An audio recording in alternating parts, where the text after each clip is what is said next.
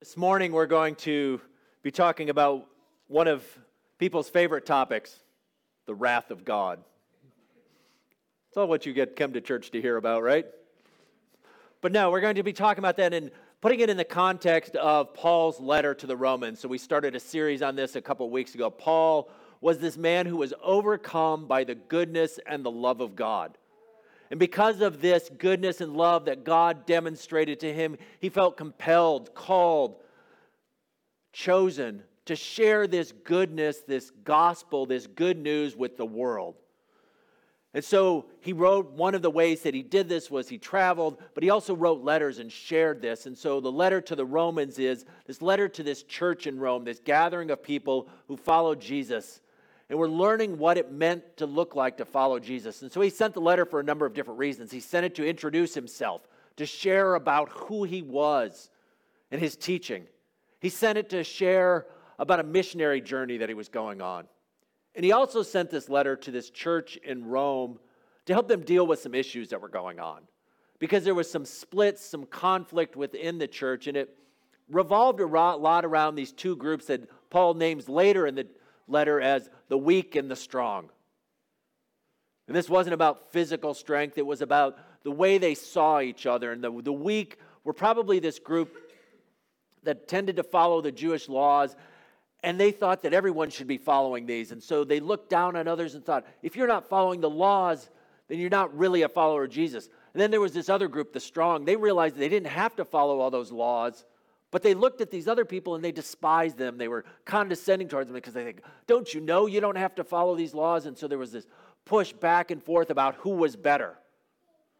And so Paul's writing this letter in part to help them understand and resolve these differences and to see that they're on this same place. And he's opened the letter with this proclamation of this gospel, the good news. And that's what we've called this series, the gospel of God, the good news of God. And the gospel is a proclamation. It's an announcement that Jesus Christ is the crucified, resurrected, and reigning and saving King. He's the one who's come to restore all things. And he's gone through this whole thing in the first 17 verses. And at the end of it, he's talked about, for I'm not ashamed of the gospel. He says, because of the power of God that brings salvation. And so he's announced that this gospel announcement and God's power saves us. But the question is, saves us from what? And so that's where this next part comes in chapter 1, verses 18 through 32, which is really, it's a part of a bigger unit. And one of the challenges sometimes when we're studying the Bible is we tend to break it down into little pieces, and we like to study this verse and this little part of it. But 1:18 really is a part of this, through 32 is a part of a larger unit that goes all the way to chapter 3, verse 20. But that's a lot to cover in one Sunday, so we're going to take a little part of it. But it all boils down to this big argument, and spoiler for the next couple weeks, and the big argument is basically, we're all sinners. We're all under the power of sin. And that's where he's getting at here. But as we're reading this section, we want to keep in mind this bigger picture. That part of what Paul is doing is dealing with this division, this strong and this weak group, and trying to fit it in. And trying to address them. And so he's kind of helping set these people up. Because if you have two groups of people who both think they're better than the other, Paul's larger argument in this opening chapters is to say, no, you're not. You're not better than that group, and you're not better than that group. And so that's part what he's doing here. He's getting them set up. He's helping them. And so we're going to see how he does that here. One of the other things I want to just, as we get ready to dive into it, is just realize this section isn't primarily about sexuality. Sometimes we look at Romans 1 and this 18 through 32 and think, well, it's all about this. It's a part of the argument, but it's not all of it. It helps us with our theology of sexuality, but that's not today's focus. And so I want us to pay attention to that. That's not, and if we get caught on like, oh, this is what Paul's focused on, we miss that big picture. So let's dive into it. So Romans 1:18 says, the wrath of God is being revealed from heaven against all the godlessness and wickedness of people who suppress the truth by their wickedness. And so the wrath of God. So when you think of the wrath of God, what do you think of? Like fire raining down from heaven maybe, whatever. But wrath is more than emotions. It's not just God being mad at things. It's not just like, oh, I can't believe you did that. It's not just God smashing down, but it's about his judgment. And what a part of what he's getting at is that our actions have consequences. So the beginning of the Bible teaches that we are image bearers, that we are created in the image of God. In other words, we were created to reflect God's goodness. And so, if God is the creator who made us to reflect his goodness and to show what he's like, part of it is to say, how does God respond when we're not doing that? When we're not being what we were created to be? And so his wrath is this proper response to the fact that we've marred his image. But it's not just angry God, and it's even the language there is, if you notice, it said the wrath of God is being revealed, which is the same language that it's talked about earlier, where it's talked about the righteousness of God is revealed. And so what we're doing is we're seeing it, God is revealing it. The word there is apocalypto. It's apocalypsed. An apocalypse we usually think of as the end of the world, but apocalypse is just, it's revealed to us. And so what I would invite us to do is, when we come with our idea of what the wrath of God looks like, is to see what Paul tells us the wrath of God looks like. Because we may have an idea of what the wrath of God looks like, and I haven't heard it this time, but I know when we were praying, we were thinking about the hurricanes coming on to Florida and Puerto Rico and much of these. And I remember a number of years ago where there were some of these things like hurricanes and stuff, and there were several prominent television preachers who talked about this being the wrath of God being poured out on our nation because of what we're doing. And that's sometimes what we think of the wrath of God, or God sending floods or judgment. And sometimes that's what the wrath of God looks like. But here Paul says, this is how the wrath of God is revealed. And we'll see how the wrath of God plays out. But I also want you to notice in that verse, it says, the wrath of God is being revealed from heaven against all the godlessness and the wickedness. Notice that the wrath of God isn't revealed as going against people, but the wrath of God is revealed against the sins. The wrath is directed against the sin and not the sinners. These words aren't, in fact, the word sin and sinner doesn't even show up in here. But it's the wrath of God revealed against these things. And so, what is it revealed against? These two words, godlessness and wickedness. Those both sound pretty bad, right? Well, godlessness is the sense of living without reference to God. Or one writer, he says, it's living in an ungodded world. In other words, it's going through the world without a sense of God. And wickedness is really a sense of unrighteous, injustice. It matches up. So if we have the righteousness or the justice of God revealed, then the wrath of God is being revealed against everything that's counter to that, against injustice and things. And so one broad way to think of it is this picture of idolatry, and we'll see how that plays out, that idols are the main focus of it. And so he goes on in verses 19 through 20, and he says this, he says, since what may be known about God is plain to them, because God has made it plain to them. For since the creation of the world, God's invisible qualities, his eternal power and divine nature, have been clearly seen, being understood from what has been made, so that people are without excuse.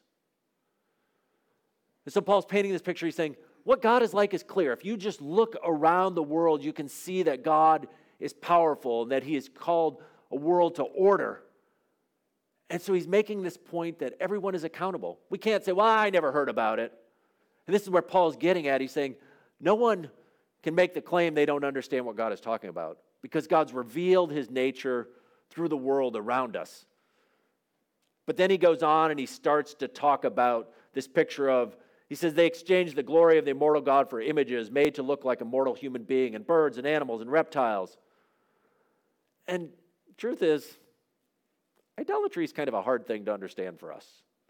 I mean, we don't think about it. And so I'm going to read that passage again. He says this, and starting in verse 21, he says, for though they knew God, they neither glorified him as God nor gave thanks to him, but their thinking became futile and their foolish hearts were darkened. Though they claimed to be wise, they became fools, and exchanged the glory of the immortal God for images made to look like a mortal human being, and birds and animals and reptiles. And so for people in the ancient world, they would have known what idols look like. Every city, every small town had idols set up, these statues that were representations of the gods. And people knew that you worship this god to have a child. You made a sacrifice to this guy to get a good investment. You made a sacrifice to this god to make your plants grow. And so they had an idea of what this is. But for our world, we think, well, what's that like? I don't understand what idolatry looks like because we don't go down the street and see giant golden statues set up. But what Paul is getting at here is idolatry isn't just something that was a problem 2,000 years ago. Idolatry is something that happens today. And what he's getting at is this idea of exchange, and that word shows up a couple times here.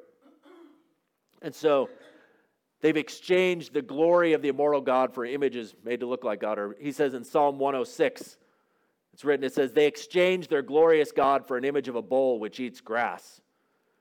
And so it's this picture, speaking back to this Old Testament story where the people of God, they knew what God was like, but they chose a golden calf or a bull instead of God.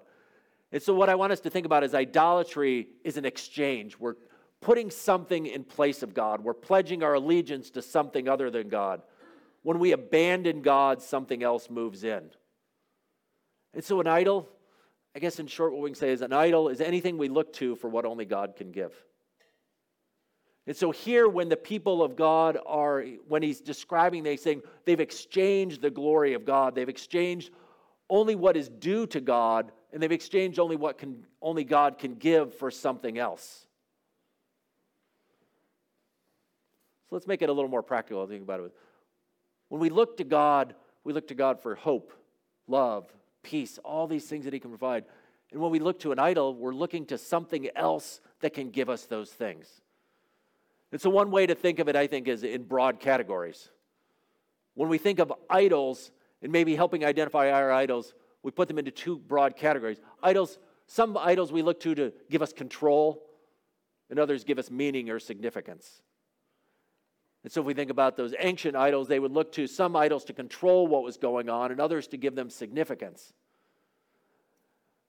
And the thing about idolatry is the things that become idols aren't in and of themselves necessarily bad.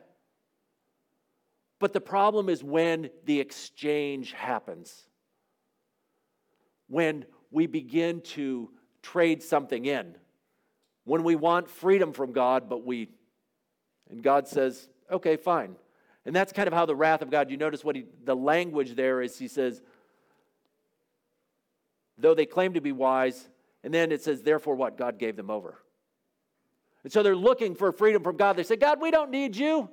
I got this, God. And God says, okay. Let's see how that works out for you. And what happens is then those idols enslave us. They begin to control us. When we insist on our own way, God lets the folly run its course. So a couple weeks ago, I talked about Lord of the Rings. So we're going to go back to Lord of the Rings here. And so in the Lord of the Rings, the main part is there's this one ring. The one ring of power. And this ring of power offers the one who wears it the ability to change things. And you think, wow, that would be great. And so there are several times in the course of the books where a hero is offered the chance to have the ring, and they dream about what this ring can do. They think about, well, if I had this ring, I could bring order and justice. I could rule over, and we could do great things, and we could have this wonderful and powerful place to live. But what they ultimately, and most of the heroes who pass up the chance to have the ring do, is recognizes what the ring does is it offers that ability. It offers that hope of, if you have this, you can do great things. But when you take the ring enslaves you and twists you and holds you. And that's what sin does to us. Sin and idolatry offer up these opportunities, these hopes. Say, if you have this, look at what it can do. But then when we say, okay, I'll take that, it begins to enslave us and hold on to us. And what Paul is describing here is, say, this is what sin does. We insist on our own way, and so God gives it over. And the ultimate thing that happens is we destroy ourselves. And so he gives that description of they give over their sinful desires, and it becomes degrading to their bodies and their shameful lust. And so it destroys this picture of who we are. And so Tim Keller has an excellent book on this called Counterfeit Gods, and he talks about the picture of these things. And so I want us to think about, kind of bring it down a little closer. What do these idols look like? And how they might distort our humanity. And so let's think about romantic love and how that can become an idol. And so again, what does an idol do? It can give us control, or it can give us meaning or significance. Maybe you've been this way. Maybe you know somebody who does it, who thinks that if they just find the right person in life, if they just find that true love, then life is going to go great for them. I mean, that's the plot line of half the movies that are out, right? Of like, there's that one person out there, the rom-com, you complete me, right? That you make me whole. And so there's this picture of the way that we do this. And so romantic love becomes this idea. And so it becomes an idol, because then what happens is that begins to control a person. And they think that if they can only find this one person, if they can find that true love, then their life will be complete. And they'll have meaning, and they'll have significance, and will be affirmed and loved. But what does that idol of romantic love do? It begins to enslave them. So if you believe that that's the one thing that can give you meaning and significance, you begin to set everything aside to pursue that one thing. And you become desperate, and you think, well, if I don't have that, and it takes over, and it leads to fear and self-loathing, because when you don't find that one person, what starts to happen is you start to look at yourself and you think, well, maybe I'm not worthy. Maybe I'm not deserving of love. Or you become anger and bitter, and you start to think, look at all these people. I'm a really good person. How come nobody loves me? Can't they see how wonderful and amazing I am? And you see what has happened is just as Paul has described here in this issue of sexuality, the idol, the god of romantic love, has enslaved them. They've begun to pursue this thing. And notice what we said, romantic love in and of itself isn't a bad thing. But when it becomes a bad thing is when we exchange the truth of God for a lie, because the truth of God says that what we need ultimately is a relationship with God. We exchange that for the lie of what I really need is somebody else to complete me. And so we begin to pursue that, and then that idol of romantic love begins to enslave us, and it begins to control us. Or the reverse happens, like, I don't need love. I'm good all by myself. And so there becomes this sense of bitterness, this sense of resentment, and people begin to hold themselves off. Sexuality is one that Paul specifically mentions here. And he mentions it in the context of homosexual relationships, but we can expand that beyond of when sexuality, when the desire for the sexual becomes an idol and begins to enslave us. And we know this by the fact that the pornography industry in the United States outsells and outpaces nearly everything else.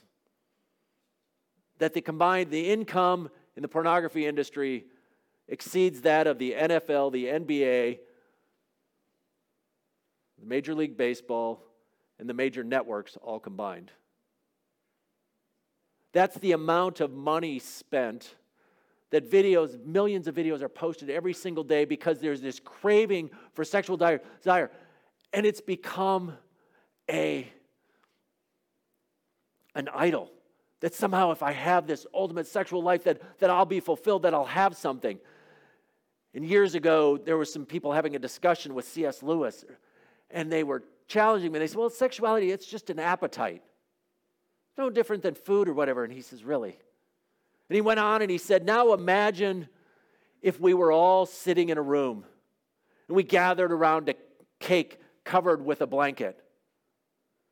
And slowly the blanket was taken off and people were wondering and peering at the cake, and the cake was slowly revealed and people were throwing down their money to see a little bit more of the cake. Would we not think that their appetite for food was severely distorted?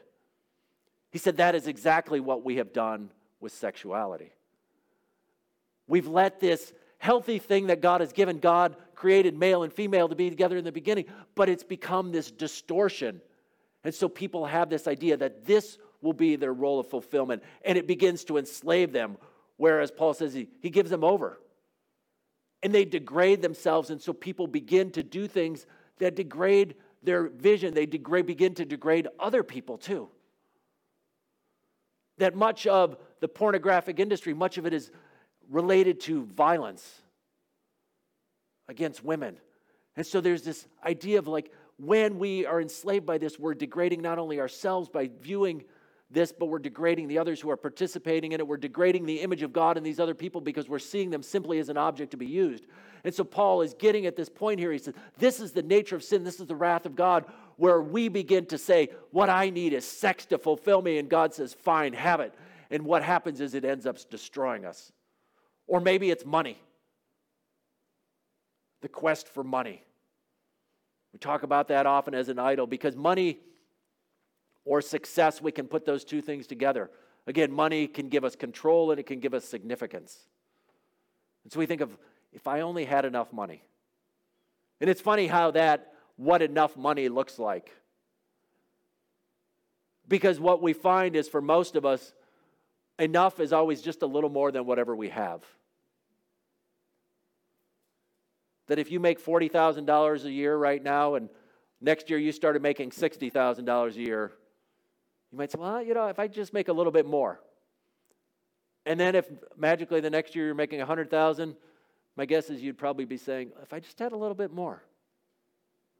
Because one of the things that we do is we tend to compare ourselves with those around us. We look around and we see the people next to us. We don't necessarily see it in a worldwide picture, but we see, like, if I just had a little bit more. And so money becomes this idol. And Jesus specifically talks about it. He says, you can't serve God and money. He describes money as a god because what money does is it enslaves us. He says, if I just had a little bit more, then I could have control of my life. And the question I would ask, does having more money actually give you control in life? I mean, we can see as we talk again about floods down in parts of Florida or in Puerto Rico or wherever. Does money protect from those things? Or in the end, when those things are gone, was it enough to give people control? Were the people who had more money than others safe from the hurricane magically because they had a little bit more money? Were they able to control those things? Or having enough money doesn't control a lot of what goes on in life. Money doesn't control our ability to deal with disease or with death. And so what it does is it begins to distort our humanity again. And that's what Paul says here. He says, when we do this, we exchange the glory of God and our hearts become darkened.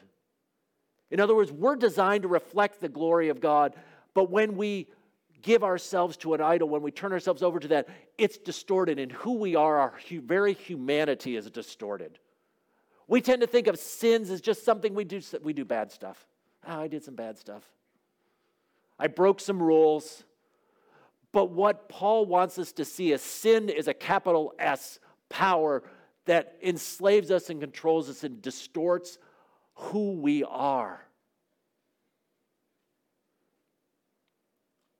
Maybe you've knew that person growing up and you thought, hey, that was a good guy. I really liked her. And then as life went on, that person gave themselves to the pursuit of money or power. And you meet them 10, 15, 20 years later and you're like, who is this person? Because all of a sudden everyone around them becomes simply a tool for them to gain more money. And so it's distorted their humanity, or power and success becomes a god because we think of power and success as a way to give us meaning and significance. Think, if I just had my 10 minutes of fame, if I had my 15 minutes of fame, if I could just go viral with this video, if I could just do these things, then I would really have some meaning in life. And then the first one happens, and then we think, well, okay, that goes away. And then we look for the next one. And then we begin to distort our humanity because we begin to believe that that's what makes us valuable or important. And so power and success become an idol because they give this illusion that if we have those things, if we attain those things, we will be valued. We will have value and people will see us and love us. But what happens when those things fade away? When you reach that pinnacle and then it's gone. And what goes with it is that picture of meaning and significance that you attach to that idol. And so the idol has sold you something. It's sold you this idea that if you just have this, then you will have meaning and significance. That if you gain this status, if you gain this level of fame, if you gain those things, you will have meaning and significance. But then the fame and significance says, no, you really don't. And in the meantime, you've distorted humanity because you've stepped over people, you've stepped on people, you've lied about who you are, all to create an image so that you can gain those things which ultimately turn out to be empty. And that's what Paul is talking about here. He says, when their foolish hearts were darkened and they claimed to be wise, they became fools and exchanged the glory of the immortal God for other things. And what God is saying here is that's the only way to find this goodness and this glory, to truly reflect what humanity looks like, is to find all those things in who we are, in who God says we are. One last one is ideologies. And we see this today in our world so much, where we attach ourselves maybe to a particular political party or an ideology. Or Tim Keller puts it this way in his book. He says, and he compares it, he says, in Marxism, the powerful state becomes the savior and capitalists are demonized. But then he goes on, in conservative economic thought, free markets and competition will solve all our problems, and therefore liberals and governments are the obstacles to a happy society. You see what Keller is getting at there is partly this idea of when we make idols of ideologies, whatever that ideology is, what does it tend to do? It tends to say that's the way to really make our nation great again. That's the way to solve the problems of our society. That's the way to fix the world around us. And that ideology becomes a god because we believe that's the solution to all the problems of the world. Well, what happens if you believe that's the solution to all the problems? Anybody else who doesn't believe that is against the solutions to the problem. Therefore, they become the enemy. Therefore, they become demons. Therefore, the image of God is degraded in them. Keller's not suggesting that we don't have an ideology. Keller's not suggesting that one is right and the other is always wrong. What Keller is suggesting here is that we let the ideology become an idol because it begins to govern everything, and all our choices get filtered through that. So what's the wrath of God? The wrath of God is the consequences. This depraved mind, this exchange that happens. And so it goes down later in there. He says, furthermore, just as they did not think it worthwhile, this is verse 28, think it worthwhile to retain the knowledge of God, so God gave them over to a depraved mind so that they do what ought not to be done. So this idolatry leads to this big picture, and then he goes on. I mean, it's like they've become filled with wickedness, evil, greed, depravity, envy, murder, strife, deceit, malice, gossip, slanderers, God-haters, insolent, arrogant, and boastful. Invent ways of doing evil. They disobey their parents. They have no understanding, no fidelity, no love, no mercy. Whew. These are not good people. And we think, yeah, amen, those people are horrible out there. And that's what Paul is doing with us. Remember I said he's setting something up because he's inviting his readers, this group of people, to start thinking and listening to this. And he's saying, yeah, that's them out there. And what he's about to do is say, whoop. It's not just them out there, it's us here. Because that's what he's trying to do here. He says this is the main concern, is this is the picture of the human predicament. And he's inviting us to see ourselves in this. What he's inviting us to do is as we read this, it's tempting to start reading this and begin to think of all the other people. Because here's the funny thing about people, self-included. As we talk about idols and the things that people hold, it's really easy to spot the idols that other people have. It's usually pretty easy to spot the flaws in other people and stuff. It's a little harder when we look at ourselves. And that's what Paul is doing here. He's starting to flip it around. He's getting, and we'll get to that in a couple weeks, in the next 2 weeks as we're looking at this. And that's what he's kind of setting the people up. He's setting the church up, and he's almost envisioning Phoebe as she's reading this, and the people are going, they've become filled with every kind of wickedness, evil, greed, and depravity. And you hear the people in the congregation go, oh, amen. They're full of envy, murder, strife, deceit, and malice. Oh, amen. Yes, those people out there, they're gossips, slanderers, God-haters. Oh, amen, preacher, go give it to them. And what Paul's going to do next week is go, boop. It's all of us.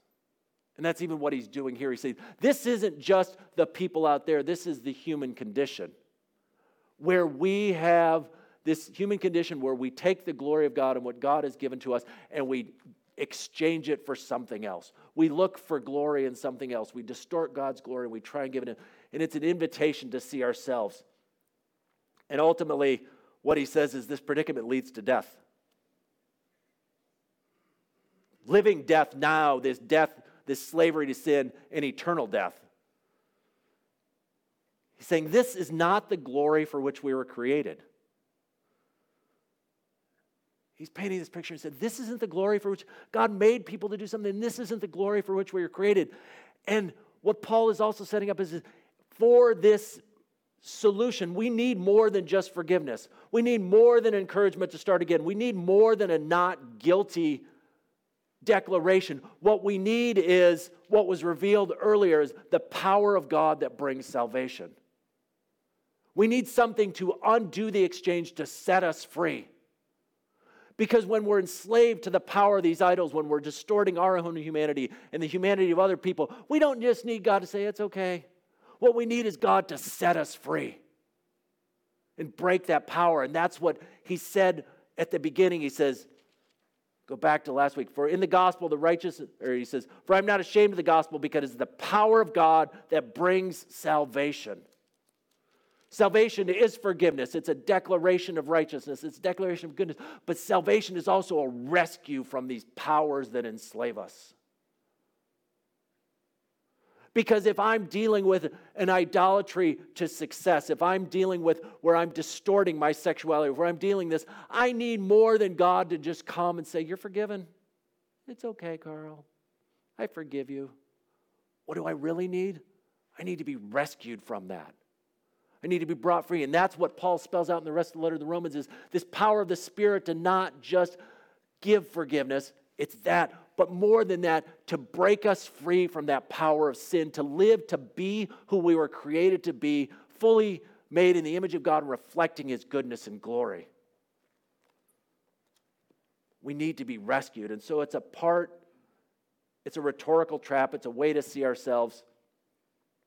But as we prepare for the communion table, and we walk away and say, wow, I see myself in all of this. I see where I've exchanged the glory of God for something else. I see the idols in my life. I see the way I'm distorting others. We don't end there because Paul goes on later in the letter to the Romans, chapter 5, verses 8 through 11. Actually, verse 6, he says, you see that at just the right time when we were still powerless, Christ died for the ungodly, which is exactly that same word that he's used here. He says, the wrath of God is being revealed from heaven against what? All the godlessness or the ungodly and wickedness of people. Very rarely will anyone die for a righteous person or a just person. And so what we see is that though we may be that kind of person, though we may see ourselves in Romans 1, though we may see this picture of how we've distorted humanity, that's exactly the kind of person that Jesus died for. And so as we come to the communion table, we're reminded of that this is the righteousness, the salvation of God, the justice of God revealed.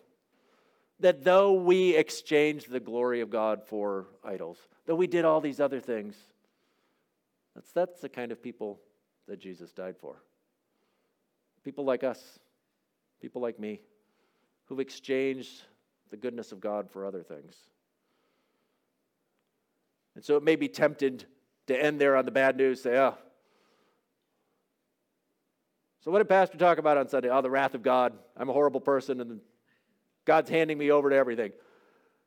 That's just part of the story.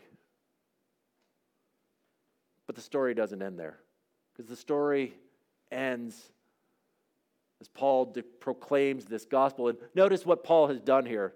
Just go back to this big picture. Where does Paul start? Paul doesn't start with Romans 1:18. Romans 1:18 implies what? That there's 17 verses before it. Paul doesn't start with saying, look at how wicked. Paul starts with the gospel, the good news that God comes and gives justice and righteousness and provides salvation. Paul starts with the good news and then tells us why we need that good news and then comes back to the good news again. And so let's leave here today remembering that good news, that the righteousness of God is revealed and that the power of God brings salvation. The power of God brings rescue from those idols. The power of God will break us free from that slavery. And so let us proclaim that good news, that the power of God breaks us free from all these idols. Amen.